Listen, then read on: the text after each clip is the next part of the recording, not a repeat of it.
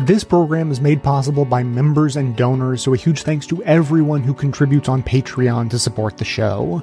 And now, welcome to this episode of the award-winning Best of the Left podcast, in which we shall learn about the ways that how we design and fund our towns, cities, and housing impacts the quality of life for everyone in society. Clips today come from Ideas, The David Pakman Show, The Thom Hartmann Program, Jacobin Radio, and starting with a TED Talk from architect Janie Gang.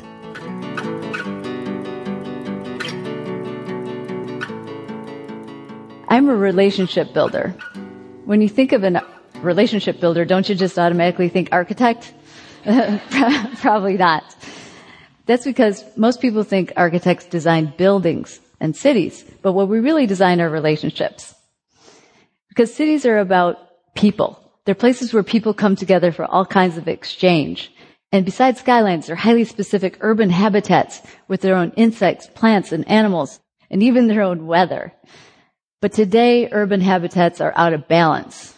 Climate change, together with political and economic troubles, are having an impact. They're adding up and stressing out cities and us, the people who live in them. For me, the field of ecology has provided important insight, because ecologists don't just look at individual species on their own. They look at the relationships between living things and their environment. They look at how all the diverse parts of the ecosystem are interconnected, and it's actually this balance, this web of life that sustains life. My team and I have been applying insights from ecology to architecture to see how physical space can help build stronger relationships. The projects I'm going to show you today use the idea of building relationships as the key driver for design. Here's an example of what I mean. Recently, we were asked to design a Center for Social Justice Leadership called the Arcus Center. They asked us for a building that could break down traditional barriers between different groups, and in doing so, create possibilities for meaningful conversations around social justice. The students wanted a place for cultural exchange. They thought a place for preparing food together could do that. And they wanted to be welcoming to the outside community. They thought a fireplace could draw people in and help start conversations. And everybody wanted the work of social justice to be visible to the outside world. There really wasn't a precedent for this kind of space, so we looked around the globe and we found examples of community meeting houses. And community meeting houses are places where there's very specific relationships between people. Like this one in Mali, where the elders gather. The low roof keeps everybody seated and at equal eye level. It's very egalitarian. I mean, you can't stand up and take over the meeting. You'd actually bump your head. In meeting houses, there's always a central space where you can sit around a circle and see each other. So we designed a space just like that right in the middle of the Arcus Center, and we anchored it with a fireplace and a kitchen. It's pretty hard to get a kitchen and fireplace in a building like this with the building codes, but it was so important to the concept. We got it done.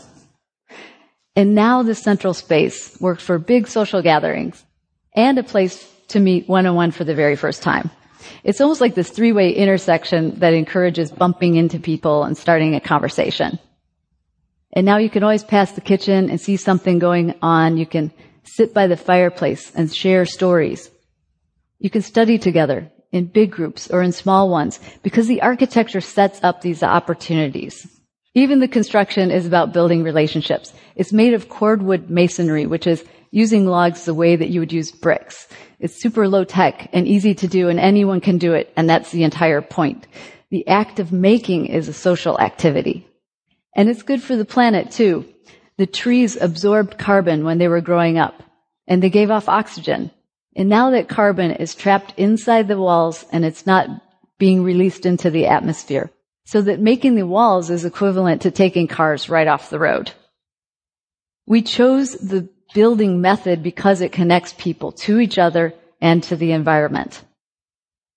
But is it working? Is it creating relationships and nurturing them? How can we know? Well, more and more people are coming here for one, and as a result of the fireside chats and a full calendar of programming, people are applying for the Arcus Fellowships. In fact, applications have increased tenfold for the Arcus Fellowship since the building opened. It's working. It's bringing people together. So I've shown how architecture can connect people on this kind of horizontal campus scale. But we wondered if social relationships could be scaled up, or rather upward, in tall buildings. Tall buildings don't necessarily lend themselves to being social buildings. They can seem isolating and inward. You might only see people in those awkward elevator rides. But in several major cities, though, I've been designing tall buildings that are based on creating relationships between people. This is Aqua. It's a residential high-rise in Chicago aimed at young urban professionals and empty nesters, many of them new to the city. With over 700 apartments, we wanted to see if we could use architecture to help people get to know their neighbors, even when their homes are organized in the vertical dimension. So we invented a way to use balconies as the new social connectors. The shapes of the floor slabs vary slightly, and they transition as you go up the tower. And the result of this is that you can actually see people from your balcony. The balconies are misregistered. You can lean over your balcony and say, hey, just like you would across the backyard. And to make the balconies more comfortable for a longer period of time during the year, we studied the wind with digital simulations. So the effect of the balcony shapes breaks up the wind and confuses the wind and makes the balconies more comfortable and less windy. And now, just by being able to go outside on your balcony or on the third floor roof terrace, you can be connected to the outdoors even when you're way above the ground plane. So the building acts to create community within the building and the city at the same time. It's working. And people are starting to meet each other on the building surface. And we've heard they've even started getting together as couples. But besides romantic relationships, the building has a positive social effect on the community, as evidenced by people starting groups together and starting big projects together, like this organic community garden on the building's roof terrace. So I've shown how tall buildings can be social connectors. But what about public architecture? How can we create better social cohesion in public buildings and civic spaces? And why is it important? Public architecture is just not as successful if it comes from the top down. About 15 years ago in Chicago, they started to replace old police stations. And they built this identical model all over the city. And even though they had good intentions of treating all neighborhoods equally, the communities didn't feel invested in the process or feel a sense of ownership of these buildings.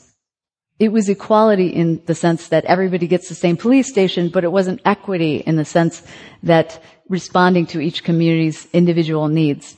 And equity is the key issue here. You know, in my field, there's a debate about whether architecture can even do anything to improve social relationships. But I believe that we need architecture and every tool in our toolkit to improve these relationships. In the U.S., policy reforms have been recommended in order to rebuild trust. But my team and I wondered if design and a more inclusive design process could help add something positive to this policy conversation. We asked ourselves simply, can design help rebuild trust? So we reached out to community members and police officers in North Lawndale. It's a neighborhood in Chicago where the police station is perceived as a scary fortress surrounded by a parking lot. In North Lawndale, people are afraid of police and of going anywhere near the police station, even to report a crime. So we organized this brainstorming session with both groups participating, and we came up with this whole new idea for the police station. It's called Polis Station, and polis is a Greek word that means a place with a sense of community. It's based on the idea that if you can increase opportunities for positive social interactions between police and community members, you can rebuild that relationship and activate the neighborhood at the same time. Instead of the police station as a scary fortress, you get highly active spaces on the public side of the station. Places that spark conversation, like a barbershop, a coffee shop, or sports courts as well. Both cops and kids said they love sports. These insights, they came directly from the community members and the police officers themselves. And as designers, our role was just to connect the dots and suggest the first step. So with the help of the city and the parks, we were able to raise funds and design and build a half court right on the police station parking lot. It's a start, but is it rebuilding trust? But people in North Lawndale say that kids are using the courts every day, and then they even organize tournaments like this one shown here. And once in a while, an officer joins in. But now they even have basketballs inside the station that kids can borrow. And recently they've asked us to expand the courts and build a park on the site. And parents report something astonishing. Before there was fear of going anywhere near the station, and now they say there's a sense that the court is safer than other courts nearby, and they prefer their kids to play here. So maybe in the future, on the public side of the station, you might be able to drop in for a haircut at the barber shop, or reserve the community room for a birthday party, or renew your driver's license, or get money out of an ATM. It can be a place for neighbors to meet each other and to get to know the officers and vice versa.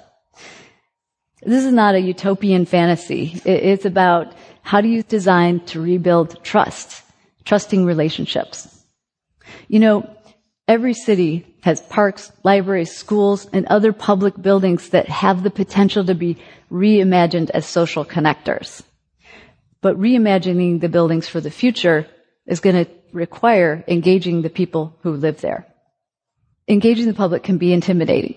And I've felt that too.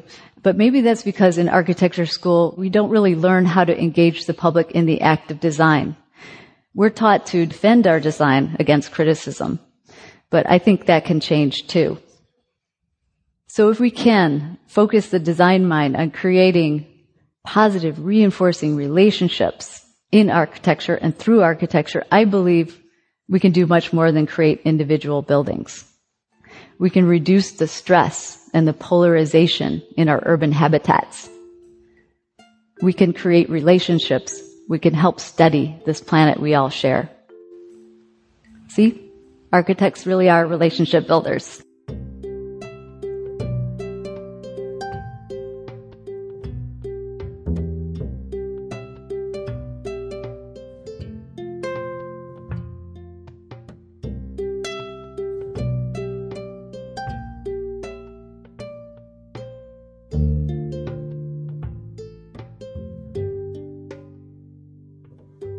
Overhauling the way we work and earn incomes in our consumer capitalist societies is one thing.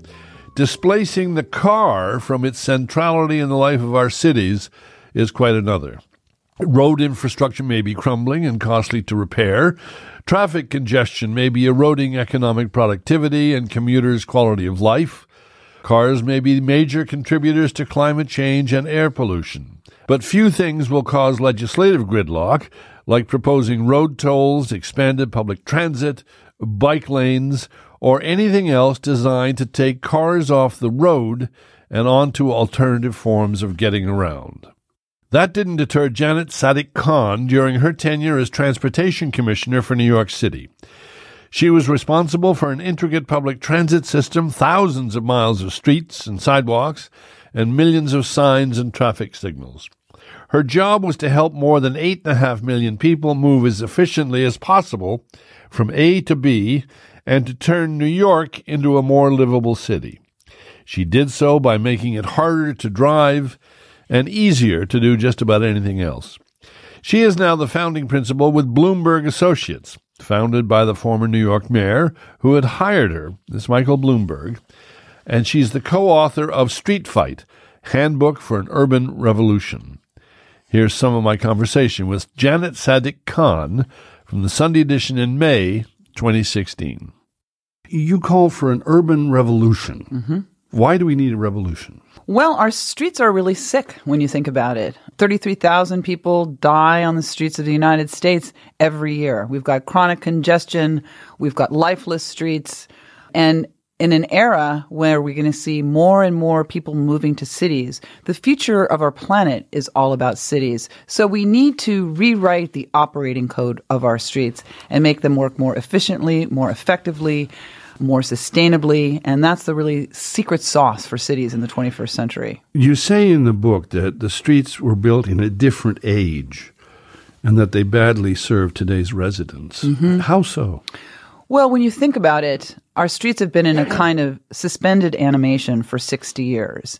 And if you were in business and you didn't change your major capital asset in 50 years, you probably still wouldn't be in business. So we really need to update our streets. And so they meet the needs of people today. When you think about it, our political situations have changed, culture has changed, technology has changed, and yet our streets have remained virtually the same. Streets that used to accommodate all sorts of modes of transportation. It could be the streetcar, people walking and biking. Over the years, those choices were gradually whittled away. And so we're basically left with streets that just move cars as fast as possible from point A to point B and leave people and all the other ways to get around on the side of the road. And increasingly, you're seeing world-class cities turn the corner and change that paradigm and move to a new road order that prioritizes people and choices for getting around. But drivers are people. The people who are driving the cars are people. Drivers are people too. And building more choices into your streets is not anti-car. It's pro-choice. And it's not a zero-sum game. You can build a bike lane and still make traffic move. You can build a bus lane and still make it safe for pedestrians. One of the things that we need to do is look at building strong transit networks as well. When Mike Bloomberg, as mayor, launched Plan YC, which was the city's long-range sustainability program to figure out how are we going to accommodate the 1 million more people that were expected to move to New York City by 2030 and still continue to grow and thrive and have great neighborhoods and great commercial districts. Well, we really realized we needed to change the way we allocated space on the road. And we needed to prioritize transit and economically efficient ways of getting around. So bus rapid transit networks don't need to cost a lot of money. They can be implemented very quickly, and they can provide that kind of mobility spine that cities can depend on so that people have options of getting around without having to drive. Now, you're not going to wish people onto a bus that doesn't go fast or wish people onto bikes when they're ridden on dangerous streets. You really do need to have an investment strategy that puts people first. What do you mean by creative street design? What does that mean? Well, streets that are lively for people, streets that have lots of different ways of getting around built into them. If the only way to get around is by car, then I think you've really limited the potential of your street and the potential of your city. And the other piece is that we've got so many people that are killed and injured on our streets every year. And yet this is taken as just a fact of life in the city. Oh, well, you live in the city, you're going to be hit or killed. And so we're all about changing the status quo. But in your tenure, you had the lowest number of fatalities in New York. That was after the work. After the work was done. Yeah. But preceding that, there were something like 700 people a year were killed. Correct. These are basic strategies that are important for the livability, quality of life, and economic development potential of your city. What's a road diet? A road diet is actually when you calm down the traffic. You narrow the lanes. When you think about it, there's a lot of asphalt that's basically trapped between the lanes. We've designed our streets so that they are moving at highway speed rather than the speed of life. And we don't need 12-foot lanes. You can create 10-foot lanes and then grab that extra asphalt and use it to create pedestrian refuge islands. The narrower lanes make drivers more aware of what's going on, more careful. When you design a street so that it's like a jetway, the signal to the driver is like, gentlemen, prepare your engines, prepare for takeoff. And that's what happens. You said in the book that, and it's an argument that has come up many, many times, I would think in every municipal council, certainly in Toronto, that if the traffic is gridlocked in 3 lanes, you just build another lane. Or if it's 8 lanes, you build 2 more lanes. That doesn't work. No, that doesn't work. You know, there's a saying that building more roads to solve congestion is like loosening your belt to deal with obesity. It doesn't work. And the punchline is, more than, 50 years old, yet, cities still operate with the principle that a traffic cure is just one big mega project or one more lane mile away. And now we know we can't build our way out of congestion. And if more roads reduce congestion, then Los Angeles and Houston and Dallas and Atlanta would be moving at highway speed now instead of, being stuck in a sea of brake lights. All right, bike lanes. I don't think there is anything more controversial, certainly in Toronto and elsewhere. You put in, nearly 400 miles of bike lanes. How the hell did you do that? Well, a lot of people have trouble breaking the kind of bike brain barrier, the notion that our streets can be used for anything other than cars. And it's really important to build safe networks for how people can get around. It's a great transportation option. It's cheap. It's great for the environment. It's great for the pocketbook.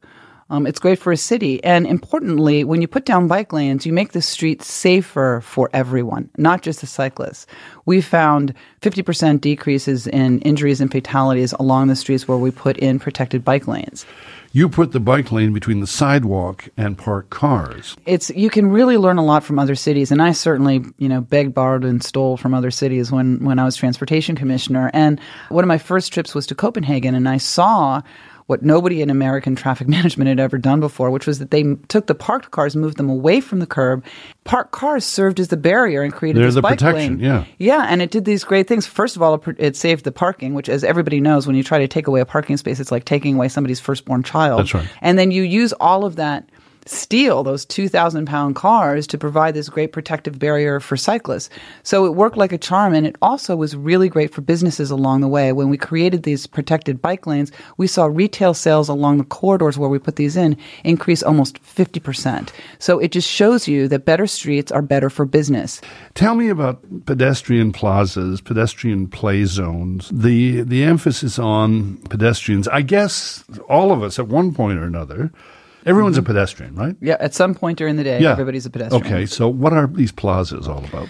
We actually do have a lot of opportunity that's hidden in plain sight on our streets. And, we think that our streets have to be used the same way all the time, when in fact there is a lot that we can do to repurpose them. So one of the big mandates that Mayor Bloomberg put into effect was to see how we could make sure that all New Yorkers lived within a 10-minute walk of green space or open space.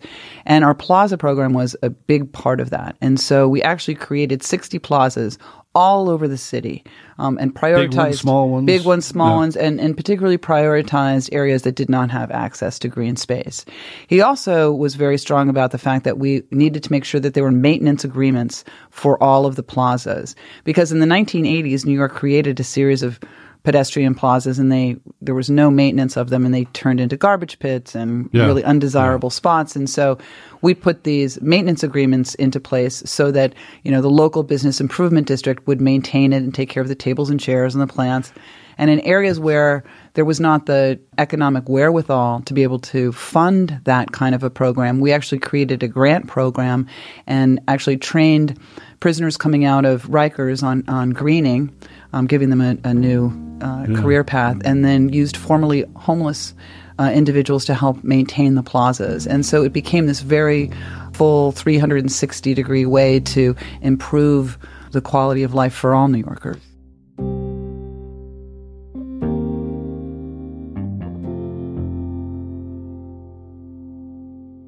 Today's episode is sponsored by Madison Reed, which can help take the coloring of your hair to the next level. For decades, women have only had two options for coloring their hair: outdated at-home color or spending the time and money on a salon, but now you can get gorgeous professional hair color delivered to your door for less than $25. Self-image is an important thing, so it is no surprise that many Madison Reed clients have commented how their new hair color has actually improved their lives. Madison Reed delivers gray covering, game-changing color that you can do at home and look as if you've just come from the salon. Women love the results: gorgeous, shiny, multi-dimensional, healthy-looking hair.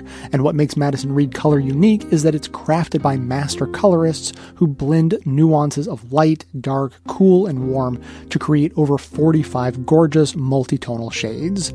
Find your perfect shade at madison-reed.com, and Best of the Left listeners get 10% off plus free shipping on their first color kit with the code LEFT. That's code LEFT at madison-reed.com.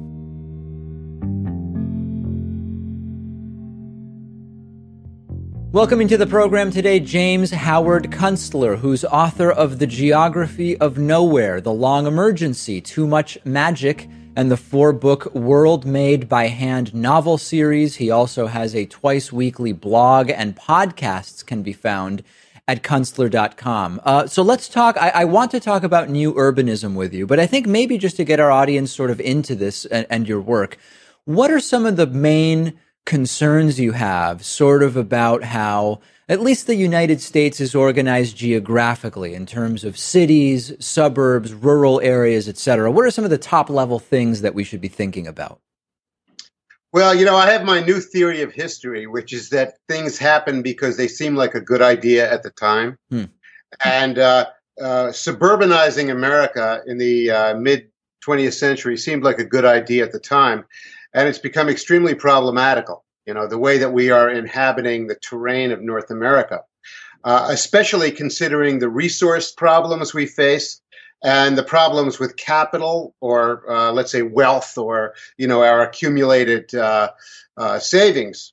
And we're facing a situation that is, we're going to be short of resources, especially energy resources. And the interventions of our central banks have really impaired capital formation. So there's going to be a lot less money to deal with the problems we're facing.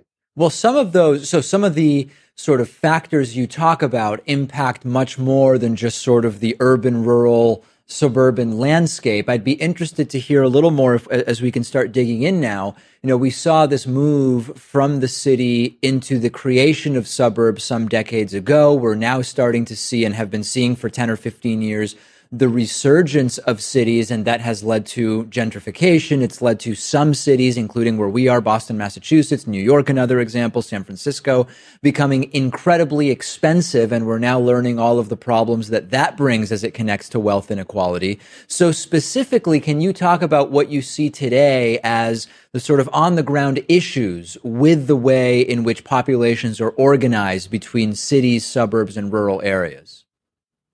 I think the main problem is that the suburbs are a living arrangement with no future. We're simply, not going to have the resources to live that way. But a lot of people don't realize that the way our cities are organized too will prove to be problematical. That in fact they have grown far too big. They are outscaling what will be the resource realities of the future, and they're going to have to contract, and the contraction is going to be pretty disorderly. And I think we're going to see a whole new disposition of how people live in America, and a lot of it will include the resurgence of small towns, small cities, places that have a meaningful relationship with agriculture, because that's going to become a much more important issue as oil and gas-based industrial agriculture gets into trouble. Well, some of the advocates of this new urbanization would say it's not so much that the cities will have to scale down, but the cities will have to build a direct relationship to agriculture, whether it's rooftop farms or vertical farming within cities, et cetera. What about that possibility? That it's That's not a about misunderstanding. That's a misunderstanding of how reality works. Explain that. Well, there is such a thing as gardening that can take place in the urban setting. But, one of the unfortunate consequences of the suburban fiasco is that it erased our cultural memory of the distinction between what's the town and what's the country. And there are certain activities that are specific to both. And, we're going to have to do the farming and the food production in the place that is not the city. And the cities are going to have to get smaller. So I just disagree with that whole idea. What about the future of the suburb? That's something I'm interested in as well. I mean, we've talked with other experts about how suburbs are sort of fundamentally designed to depend on vehicles, to depend on driving, to sort of stymie community creation, except sort of in the most forced and concocted ways just by their very layout. What about the possibility, or is there a possibility, of turning suburbs into small towns as independent from the cities that they surround? Well, I think that there is a wish that we could somehow retrofit them. I don't think the money is going to be there to do that. I think that the suburbs really have three destinies: ruins, salvage, and slums. And, not much beyond that. And it's unfortunate. Life is tragic, and sometimes we have to pay the consequences of making bad choices. And we've made some very bad choices in this country. It's funny because there's a program at MIT now, which is kind of an offshoot of the Harvard Landscape Urbanism program. And the MIT program is putting out a lot of propaganda about the future of the suburb as a nirvana of self-driving cars and computerization. And this is the kind of techno-narcissism that I think is really going to get us into trouble, because the societies are really emergent and self-organizing, and they have to comply with the mandates of reality. And I think we're going to find ourselves in a pretty bad collision with reality in the years ahead. Talk a little bit about your work, New Urbanism, and what you might see as sort of the prescription going forward to better organize the ways in which humans are organizing around cities and suburbs and small towns. Well, the New Urbanism arose in the early 1990s as a reform movement among a group of architects, urban designers, municipal officials, developers. It was a pretty broad group of professionals who recognized, I think rightfully, that the American suburb was a real fiasco, and that if we didn't figure out another way to live on this continent, that we were going to, our civilization was really going to get into trouble. And they dove into the dumpster of history, and they retrieved a lot of information and methodology and principle for traditional urban design. Most of this stuff is methods of designing and assembling places for people to live, that is, a human habitat, that have been successful for, centuries, if not thousands of years. And many of the basic principles haven't changed. The design and detailing of a street, the understanding that the buildings have to form outdoor public rooms that are comprehensible, that make people feel comfortable. The idea that the places we live have to be have to work with our human neurology, and they set about to prove their point. They built a lot of new town developments around the United States and also in Europe and Asia, but I think their main contribution was the recoding of municipal laws all over America to avert mandating the suburban sprawl outcome, which had been embedded in law and custom and building practice and really all of the relationships that exist in the property development industry. Well, that really gets at a question I have about this, which is the solution, you're talking about zoning essentially. Do you see the solution as coming from the top down in that way? I mean, is there something the individual can do? Well, no, the solution is probably not going to come from the top down, because it's in the nature of emergence that that just doesn't happen. What has happened is that as many younger people have moved into the planning profession, they've realized that the suburban mandates are insane, and they have joined the New Urbanist movement, and in fact, a lot of New Urbanist practice has now become normal across the country. But the old habits die hard, and there are a lot of places, especially in the Midwest and the West, where we're still entertaining techno-narcissistic fantasies about the eternal, endless suburb. So where do you live? I mean, generally speaking, not like your address, but sort of where have you chosen to live, and how does that fit into your views? Well, I grew up in Manhattan, by the way, in the center of New York City. So I've experienced that, but I'm living in an old factory village in upstate New York, 200 miles from New York City. And, it's a small town that has the bones of the old economy, but a lot of the old economy is gone. But, I think that these are the kinds of places that will have a much bigger role in America's future, because the place that I live in is a place that still does have a relationship with agriculture, a meaningful one. And it also has, the bones of a small urban place that is scaled to the realities of the future. So I'm very optimistic about what will happen with small town America and small city America. I think we ought to be very concerned about what will happen with the great metroplex cities, because they're really going to hit the wall hard And, when that happens, it's going to be a very disorderly process.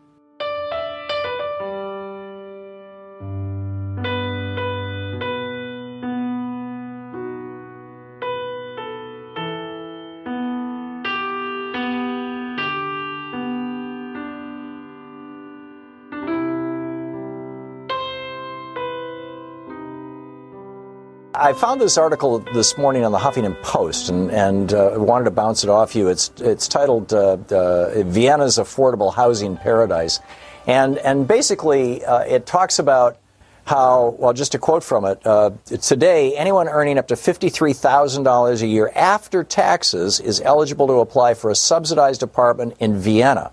And this is a country where the annual the median gross annual income is only $31,000. So, if you're earning under about twice the average income, you qualify for discounted housing. The average income in the United States is in the 40s, as I recall. So this would be anyone earning under $80,000 would get subsidized housing in the United States. 62% of Vienna's citizens currently live in what they call social housing, compared to 1% of America's population. What does this mean? And what does it mean about how societies can be organized to create middle classes? How it may be that a middle class doesn't just naturally emerge. It's, in fact, in a totally laissez-faire state, you would have very little middle class. That it has to be crafted essentially by government, sir. Well, it's interesting. I have been to Vienna. I have visited friends and associates who live in the social housing units that they have all over the city.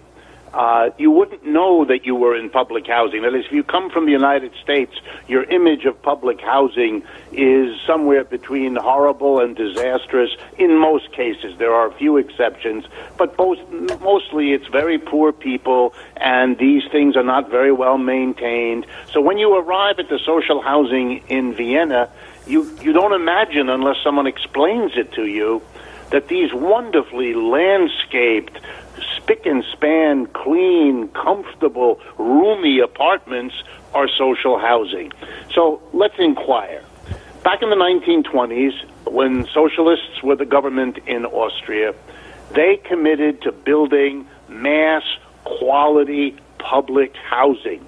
The logic in their minds, which Americans I think can understand, is that housing is as important in its way as education is. So if you're going to create a public school system rather than letting everybody get to school if they can afford it, if you're going to have a public education system to help build your people and a middle class, etc., then you should do the same for housing. And they never looked back. That's why 60%, as you pointed out, or over 60% live in it. By the way, the average percentage paid for rent by these people is around 25, 26% of their income, which is where economists mostly think a decent portion of your income should go for rent, but not beyond that. And by comparison, across the United States, the percentage is much, much higher. So, yes, I think it illustrates beautifully that if you want a society of a middle class, of people who get along with each other, who can live and recreate and have some time off and lead the kind of lives that not only they prefer, but is better for all of those who come in contact with them, then you have to do the kinds of things that Vienna has done. And it has, boy, has it stood the test of time. It's now a 100-year-old experiment, and whether right-wing or left-wing governments have come and gone in Austria, none of them has dared touch this system because it is overwhelmingly supported by the Viennese people. Yeah, that's pretty remarkable stuff. And yet here in the United States, we have billionaire oligarchs who call themselves libertarians, who believe that this is socialism or worse, communism, that it is antithetical to the values of the United States, or at least the values of the billionaire class. They are supported by their fellow billionaire oligarch, Rupert Murdoch, who programs a television network to, with multi-million-dollar stars like Sean Hannity, worth tens of millions of dollars, maybe hundreds of millions of dollars, and pitch to the average schlub, the average guy in America, the average guy and gal in America, that hey, the interests of the billionaires are really your interests. You want to see taxes go down on rich people. You want to see an end to public housing. You want to see an end to food stamps. You want to see an end to programs that, like Social Security, Medicare, and Medicaid that hold the middle class together. You want to see an end to public education, voucherize and privatize everything. And people are buying this, Professor Wolf. Yes, and that's why a trip, if you could arrange it, Tom, take Americans randomly chosen to Vienna for a week. I guarantee you they have never seen anything like. Well, this is what Michael Moore did with his movie Where to Invade Next. That's right. Literally, you could maybe do it in that way with the wonders of the internet and all the rest, just to give people a sense. I noticed that in this country, I've heard it many times, and most recently from the Housing Secretary, Carson, that there's a deliberate effort to keep public housing looking the way it usually does and deteriorated the way it usually is, in order not, in their lovely language, to let people become dependent on help from the government in the form of quality housing. The Viennese experiment, now 100 years old, testifies to the extraordinary quality of life. There's an award given every year in Europe for the most livable city. That includes London, Paris, Berlin, you name it. Vienna wins it hands down, I think 9 out of the last 10 years, because, of course, if you have a mass of people who live in a beautiful home and therefore have enough money because of the low rents to maintain the coffee shops and all the other amenities that make living in a place beautiful, you have a completely different quality of life than the kind of gentrification extremes such as those we have here in New York City, where a 10-minute subway ride can take you to the most richest neighborhood in the world, and then 10 minutes later into the worst poverty you can see in the Western Hemisphere. It's just a completely different way of understanding what collective life in a community could and should be. And yet the response to that you will get from billionaire Murdoch and his Fox network and the multimillionaire broadcasters on that network, or from multimillionaire Rush Limbaugh or these other guys, is well, yeah, of course you can have everybody have decent housing, but that means that you're going to have to raise my taxes. You're going to steal money from me that I earned with the sweat of my brow and the intellect of my mind, and that is rightfully mine. You're talking about the redistribution of wealth. That, sir, is communism. Yeah, I know. I mean, and I can understand their hysteria, and I would put it this way: they have to whip up whatever crazy notion they can to tap into whatever they can reach in people not to do or to make an experiment of doing what the Viennese did. And the reason they have to go to these strange lengths with these crazy arguments is that they know what Vienna proves. Once the people understood what you can have in the way of a modern society, nobody would ever get them to go back to what we have in this country now.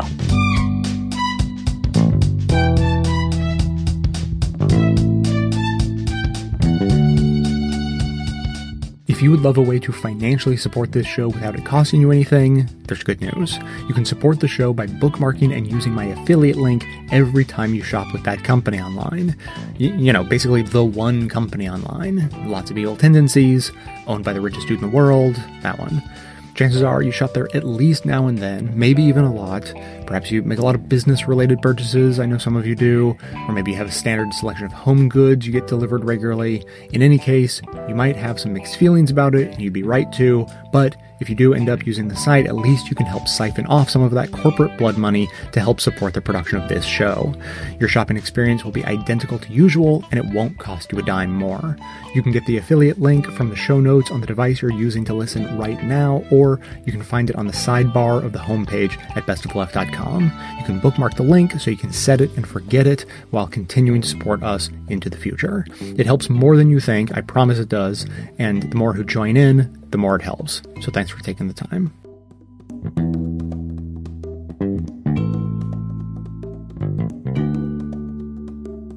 Environmentalists are often caricatured with malign political intent, as being people who want to kill your jobs, take things away from you, and enemies of luxury and scolds of the worst sort. You write at some length about Vienna, public housing Vienna specifically, and also generally the municipal government of Red Vienna. One of the things I liked about the article is that you really talk about making these beautiful houses, making these beautiful public spaces. We're not talking about just some sort of functional basic construction. We're talking about stuff that's architecturally beautiful and encourages social interaction, that encourages sociability. This is not barracks. This is something much more elevated.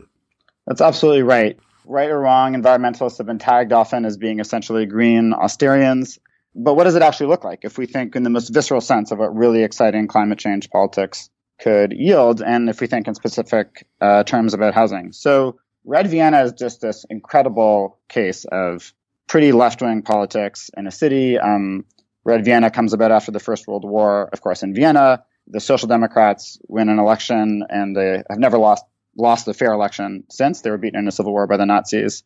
And they've sometimes been in coalitions, but they have never been dislodged in a fair election. And the Social Democratic Party in Vienna is interesting because the communists never leave it. So it remains a kind of solidly leftist party. So what do they do when they come to power? They negotiate with the national government to get taxing authority. They levy extremely punishing taxes on luxuries, from like champagne to racehorses to servants, although I'm told only the second servant was taxed. The first one is considered kind of a necessity or something like that. Moderation.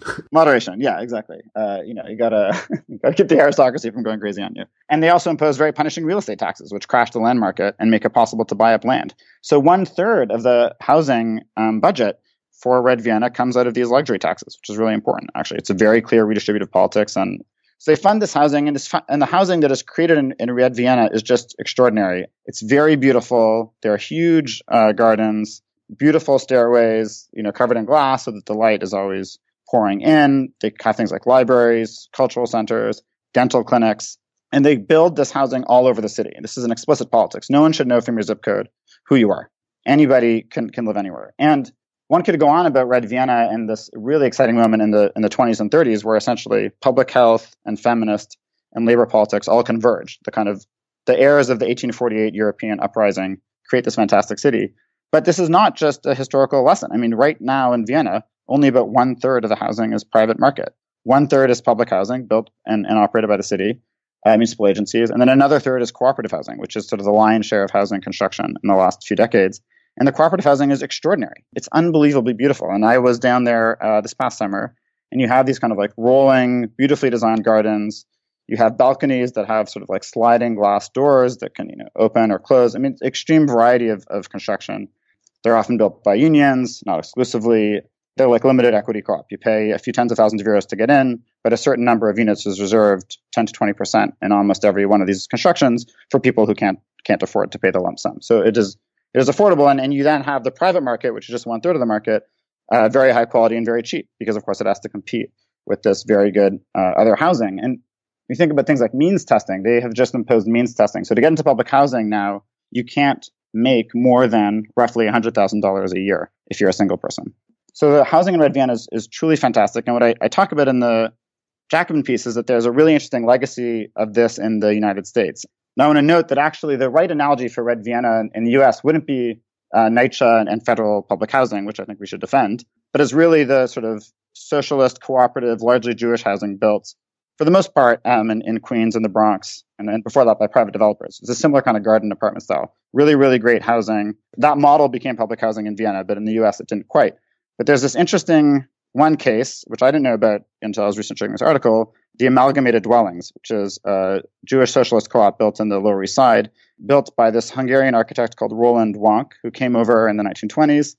This building was built in 1931, and it's a very explicit homage to Red Vienna. It's an extremely beautiful building, kind of Art Deco building, these lovely curved doorways. It too had a theater with a stage in it. It too had a library in it. Very different from actually the other buildings built even by the same architectural firm, because this architect, Roland Wank, really wanted to show an affinity to Red Vienna. And what's so amazing is that after Wank designs this building and then this rail terminal in Cincinnati, he goes on to become the chief architect of the Tennessee Valley Authority, which built a ton of hydroelectric dams all across the south of the U.S. And Wank built the dams. He actually was hired to build workers' housing, but he said, no, show me the dam, architectural drawings. He said, no, actually, you should do a much more beautiful dam. And we'll set up viewing platforms and we'll sculpt approach roads. So when you're coming to the dam, you see it as if it were the Acropolis as you come around the mountain. And the point of this is to sort of very, very explicitly use design to show people in the South, this power belongs to you. This is done for you. This is really your achievement. And we are just the architects of that. So he builds really beautiful workers' housing, which is racist and exclusionary as the New Deal norm, and we can't do that again. But design-wise, very interesting. The first green belt in the U.S., Wonk built in this town next to this first dam that he built. And he was also very important in the Rural Electrification Administration, which brought electricity cooperatives to rural United States. I tell this kind of extended story to illustrate an idea that there is this historical precedent which says, no, housing is not a local neighborhood issue. It is an issue of national import. And there's a very clear linkage, in this case through this human being, very clear linkage between public power for public benefit and imagined and created by intellectuals who saw themselves as truly parts of the people, and the idea of public housing, which likewise is for people to kind of flourish. There were balconies on the roof of this housing unit in Manhattan so that people could have dance parties at night. This is really a beautiful thing, and we live in common in a sort of beautiful way. So, yeah, I appreciate the question and the chance to talk about this. It's really a shame that the environmental movement's most visceral idea is like a hemp T-shirt or something, or green juice. But what is really viscerally possible about a Green New Deal and about really smart climate politics more generally is just the best things the human mind can come up with to organize collective social life with a real public affluence. We really need to spread that message in every way that we can. In conclusion, it seems that the best of the New Deal kind of housing you're talking about, the collective housing produced by these cooperatives, the public housing produced in Vienna, all of these things share a very expansive, ambitious view of the public sector as a glorious thing, and also as a beautiful thing. An awful lot of New Deal projects are made to be beautiful as well as functional and economically stimulative. We seem to have lost the capacity to think of the public sector in those terms. Everything public now means crappy, but we need to get back to that old notion of a collective beauty. That's right. I mean, Robert Moses has one great contribution to New York City were the swimming pools he built during the New Deal, which are all over the city still and are gorgeous. If we're going to end, I think we should end on this idea that Wonk has. So in 1941, he writes this incredible essay about modern architecture. The war has just started. And he sort of says, listen, we live in a world of radical uncertainty. And there is just nothing to be done with that. We have to embrace the fact that we live with this world of radical uncertainty, which to me calls very explicitly to mind the kinds of uncertainties caused by climate change. And he says we have no choice but to kind of double down, to join the struggle when the passion is hot.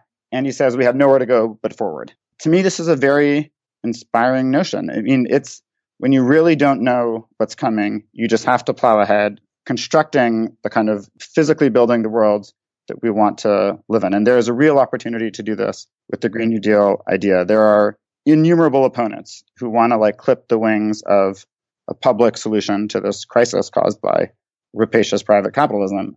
And again, if you stop focusing on the carbon numbers only, or the turbines or the panels, and think what viscerally in our everyday life is available, what can we change? What can we make better?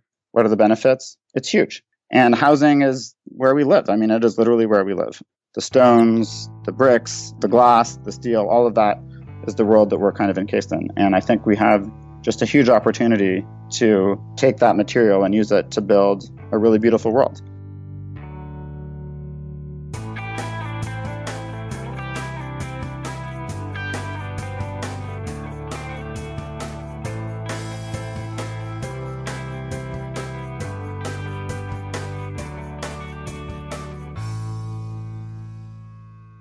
We've just heard clips today, starting with architect Jeannie Gang's TED Talk about how we build relationships, not just cities and buildings. Ideas from the CBC spoke with Jeanette Sadik Khan about her vision for an urban revolution. The David Pakman Show interviewed James Howard Kunstler about the disaster of suburbs and the future of livable cities. The Thom Hartmann program had on Professor Richard Wolff to discuss Vienna's alternate vision for public housing. And finally, Jacobin Radio also talked about the importance of public housing and the need to go back to creating beauty in public projects. Members this week will be hearing a bit more on this topic, including an explanation of the atrocity of golf courses and thoughts on the future of urban farming. And now, we'll hear from you.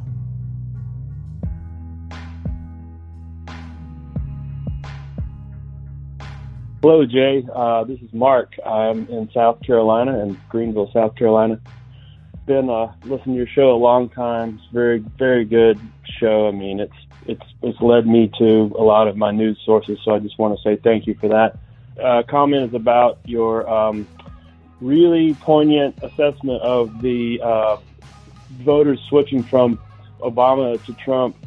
I grew up here in the South, in South Carolina, lived in all over the place. But one thing that remains true about this area, in my observation, is that it's exactly like that lady said. There's just a constant, pervasive racism built into the culture. It's like one of the pillars of Southern culture is racism, is the fact that, Black people are slaves to them and always would have remained so if not for Northern intervention. So they might like them individually, but overall, as a group, they see them as both underlings and also as an imminent threat if they were to ever gain enough power.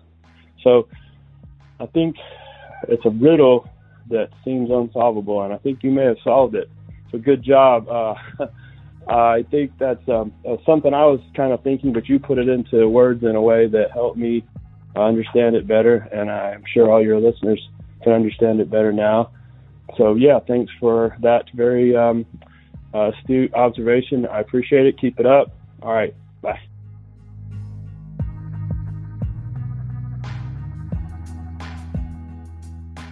Hi, Jay. How you doing? This is Jeff calling you from Charlotte. As this message is in reference to your episode where you were mentioning about how you could understand about the Obama supporters supporting Trump. And I want to give you a rebuttal to that. You might be onto something, because in 2016, when I was making my preparation to move from Cleveland, Ohio to Charlotte, North Carolina, I had to hire a guy to clean up my yard to get it ready for rental. And this was in 2016, right after the RNC came to Cleveland, Ohio. And in this conversation, myself being an African American, he was dropping the N-word like and if or but to me.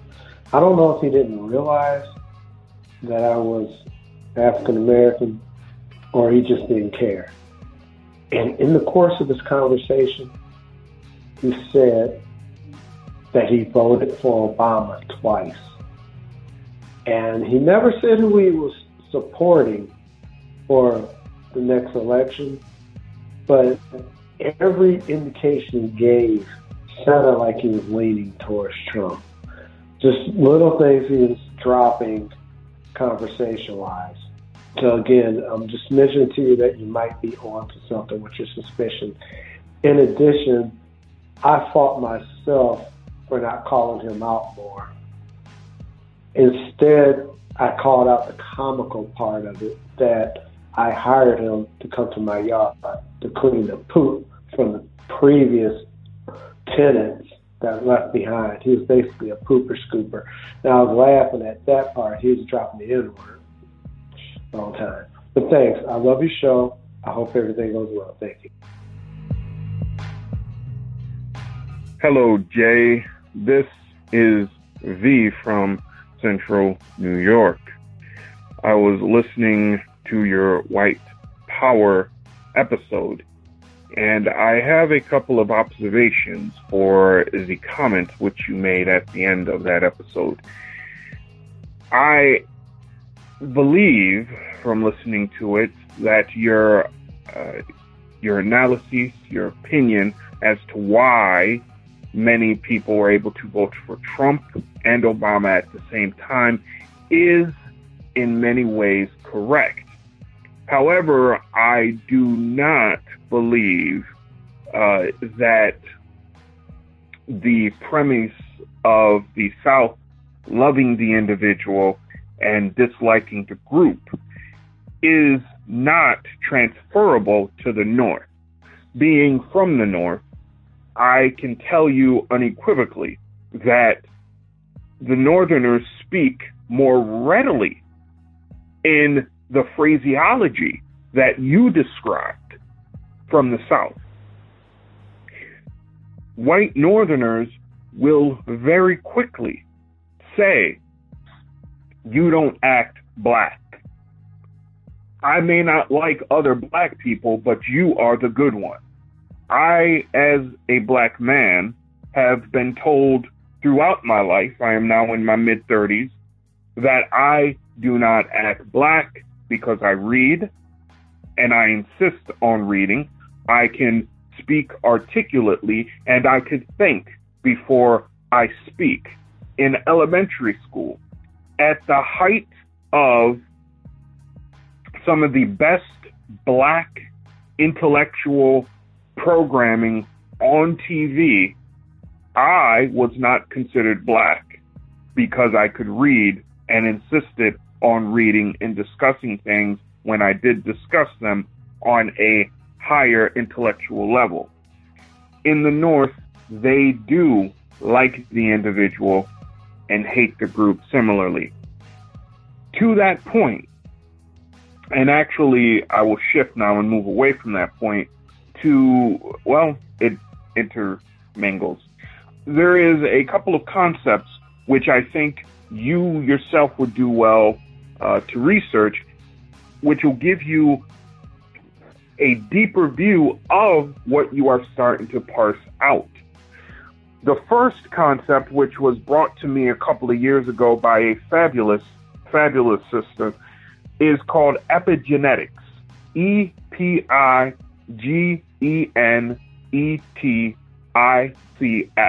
Epigenetics. It purports to describe, unfortunately, there is not a number of books on this. There's actually, so far as I could tell, only maybe one book available on the topic. But it purports to analyze the 4 predominant races on this planet from the standpoint of psychology and sociology. How does that group view other groups that it is intermingling with? From that analysis, I watched several lectures by the creator of the topic. From that analysis, this individual discovered, I guess would be the best word after doing massive amounts of research, that it seems Europeans, white, were very object-oriented. They dealt with things from the standpoint of an object and utilization. What you described when talking about the South, how white people describe black people, are the words of an object.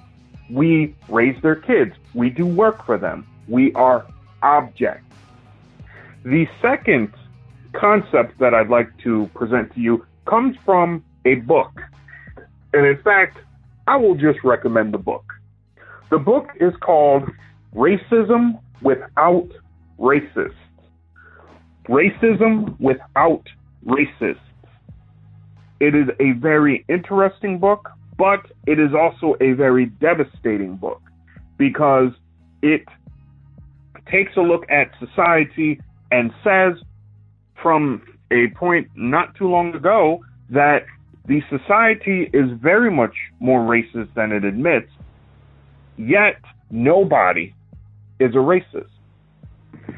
The final recommendation that I would make is, and I doubt with your workload that you'd have the opportunity to read through this, but it is still worth getting, is a massive study that was done in, I believe, the 1950s.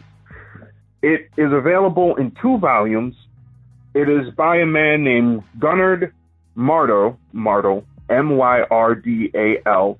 Gunnar is G-U-N-N-A-R. The title of the study or the books is The Negro Problem and Modern Democracy, An American Dilemma. This book, the study, is eye-opening, and will help you to see much more succinctly where your ideas are coming from, because you have the foundation of something very, very spectacular, my friend.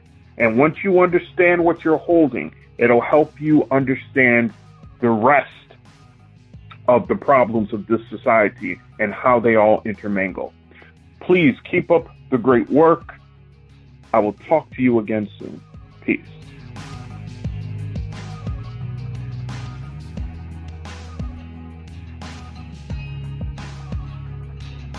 Thanks for listening, everyone. Thanks to our production assistant, Joel McKean, and the volunteers who helped gather clips to make this show possible. Thanks to Amanda Hoffman for all of her work on our social media outlets and activism segments. And thanks to all those who called into the voicemail line. If you'd like to leave a comment or question of your own to be played on the show, you can simply record a message at 202-999-3991.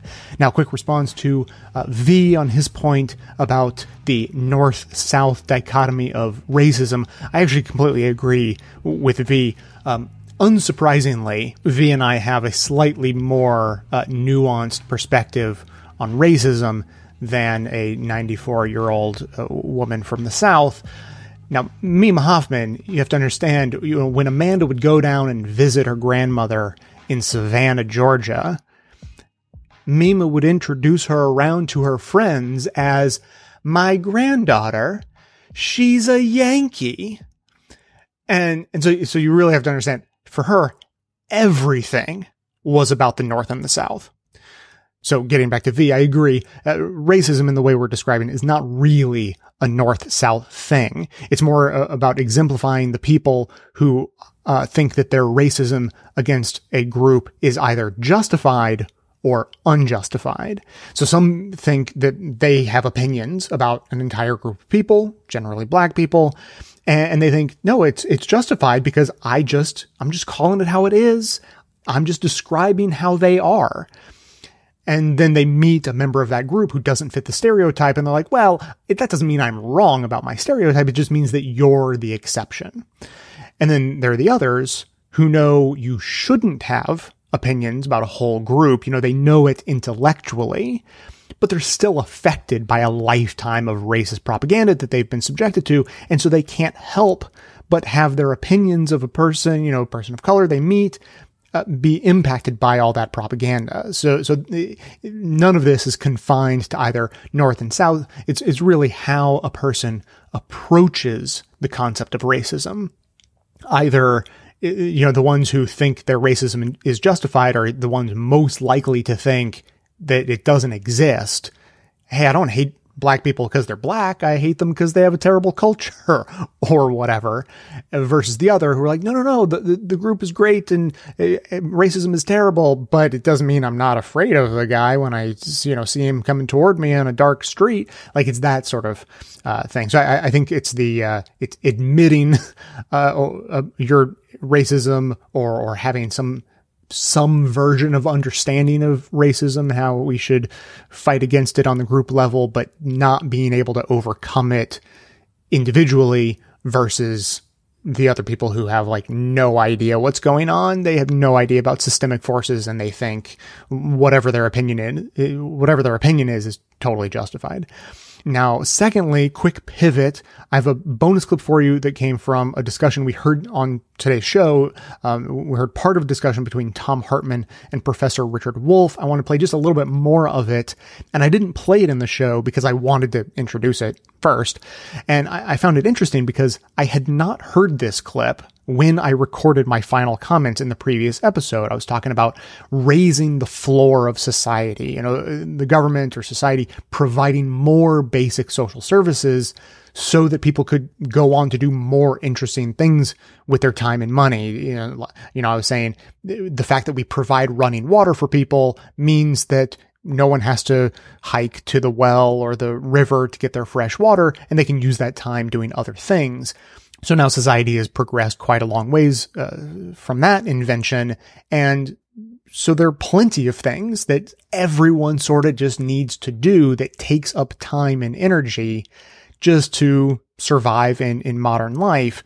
And so if the government or whoever did more of that, made that easier, made it cost less by publicly funding it in part, things like that, then it would release more time, energy, finances, and all of that just to do other things. And so this clip is interesting because, as I said, I hadn't heard it before, but it turns out it's Professor Richard Wolff making basically that exact point, except applying it to a new area that hadn't been mentioned, housing. Have a listen. Well, and this is true of the, out of the 34 richest countries in the world, the 34 OECD nations, 33 of them, including, Canada on the high end of wealth and Costa Rica at the very bottom, have national health care systems. The only one that doesn't is the United States. And, Canada, Tommy Douglas is revered in Canada the way we think of George Washington. He was the politician who started that program in Canada, in what was it, Winnipeg, wherever it was, somewhere out west there back in the 60s and or maybe the 50s. And it's like this, they're not going to go back. It's like, well, I would say Americans, they don't want to go back on Social Security and Medicare. No, because once you get it and you understand the difference it can make, in the case of Social Security, that old people have a sense they will not be a burden on their children, or at least less of one than they might otherwise have been. And young people understand what a better relationship you can have with your elderly relatives if you're not crowding in on an insufficient economic basis. If you could just extend that awareness to make it clear, imagine a health service where an operation wouldn't be the great catastrophe, or a housing that gave you a nice, comfortable place that would allow you to focus on the other parts of your life rather than desperately worrying about where you'll sleep. It's not just a different house. It's a whole different way of life in which you understand we're going to help each other be an effective community rather than accumulate as much as we can and let the chips fall where they may. I know that clip cuts off with a sort of awkward edit. Sounds like he has more to say. You just have to take my word for it. He gets interrupted at that point and the conversation takes a turn. So I just want to point out, sort of draw attention to the fact that these kinds of policies aren't an all or nothing kind of concept. Like, no one's complained about my commentary in the previous episode about how we should have more public services or help from the government doing basic social services. But sort of to preempt a complaint that may come in is like, that's how you end up down a path of the government making lots and lots of decisions for you and not really giving any options of how you live or how you go about your life. And then you're just expected to be grateful for that, right? And there is more space between all or nothing. And that's what this conversation is demonstrating. It's not the government does everything. And it's not what we have in the US in so many cases where the government does nothing and everyone is left to their own devices. It's finding a rational middle path. And Vienna's very reasonable approach to public housing is a great example of that. And it exemplifies, as we heard on the show, that the government can do project well. Like, they don't have to be crappy like we imagine them to be in this country. It is a public policy choice to make public projects terrible. And it is the oldest game in the conservative playbook. So just to spell this out, because it was touched on in a couple of different ways, I just want to put a highlight, a spotlight on it. So, it goes beyond what Thom Hartmann and Richard Wolff were just discussing about how policies like universal health care have to be blocked entirely, because if they were implemented, they would be so popular that we would never go back. And so people who are ideologically opposed to things like universal health care or the government being involved in something like that, or just because they own a healthcare company and don't want to be put out of business, or they're paid by healthcare companies or given campaign donations by healthcare companies, etc. You get the point. But it's also that any public projects that are allowed to go forward have to be undercut at every turn and made to be shitty. Like, okay, look, we can't block this entirely, whatever the public policy is. You know, conservatives might not want it to exist at all, but okay, fine. If it has to exist, at the very least, it has to be really bad. It has to not work very well, and it has to, you know, not fulfill its mission very well. And if it interacts with the public in any way, it has to do a really bad job of that. And this is how we create a perception of government work that we have in the US. So like there are glorious examples of government programs and public works from all over the world and even in our own history. But a consistent decades-long propaganda campaign coupled with intentionally terrible government policy implemented by ideologically anti-government conservatives and free market liberals has all but blinded us to the possibility of what good government can do if we just decide to do things right. Instead, we have the perception that because government doesn't do things well, which was a policy choice, we are led to believe that government can't do things well, and nothing could be further from the truth. If you have thoughts on this or anything else, I would love to hear it. Keep the comments coming in at 202-999-3991. That's going to be it for today. Thanks to everyone for listening. Thanks to those who support the show by becoming a member or making donations of any size at patreon.com/bestoftheleft. That is absolutely how the program survives.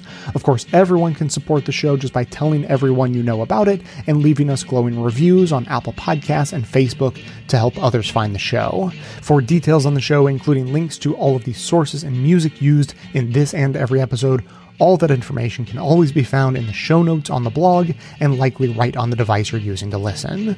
So coming to you from far outside the conventional wisdom of Washington, D.C., my name is Jay, and this has been the Best of the Left podcast, coming to you every Tuesday and Friday, thanks entirely to the members and donors to the show from bestoftheleft.com.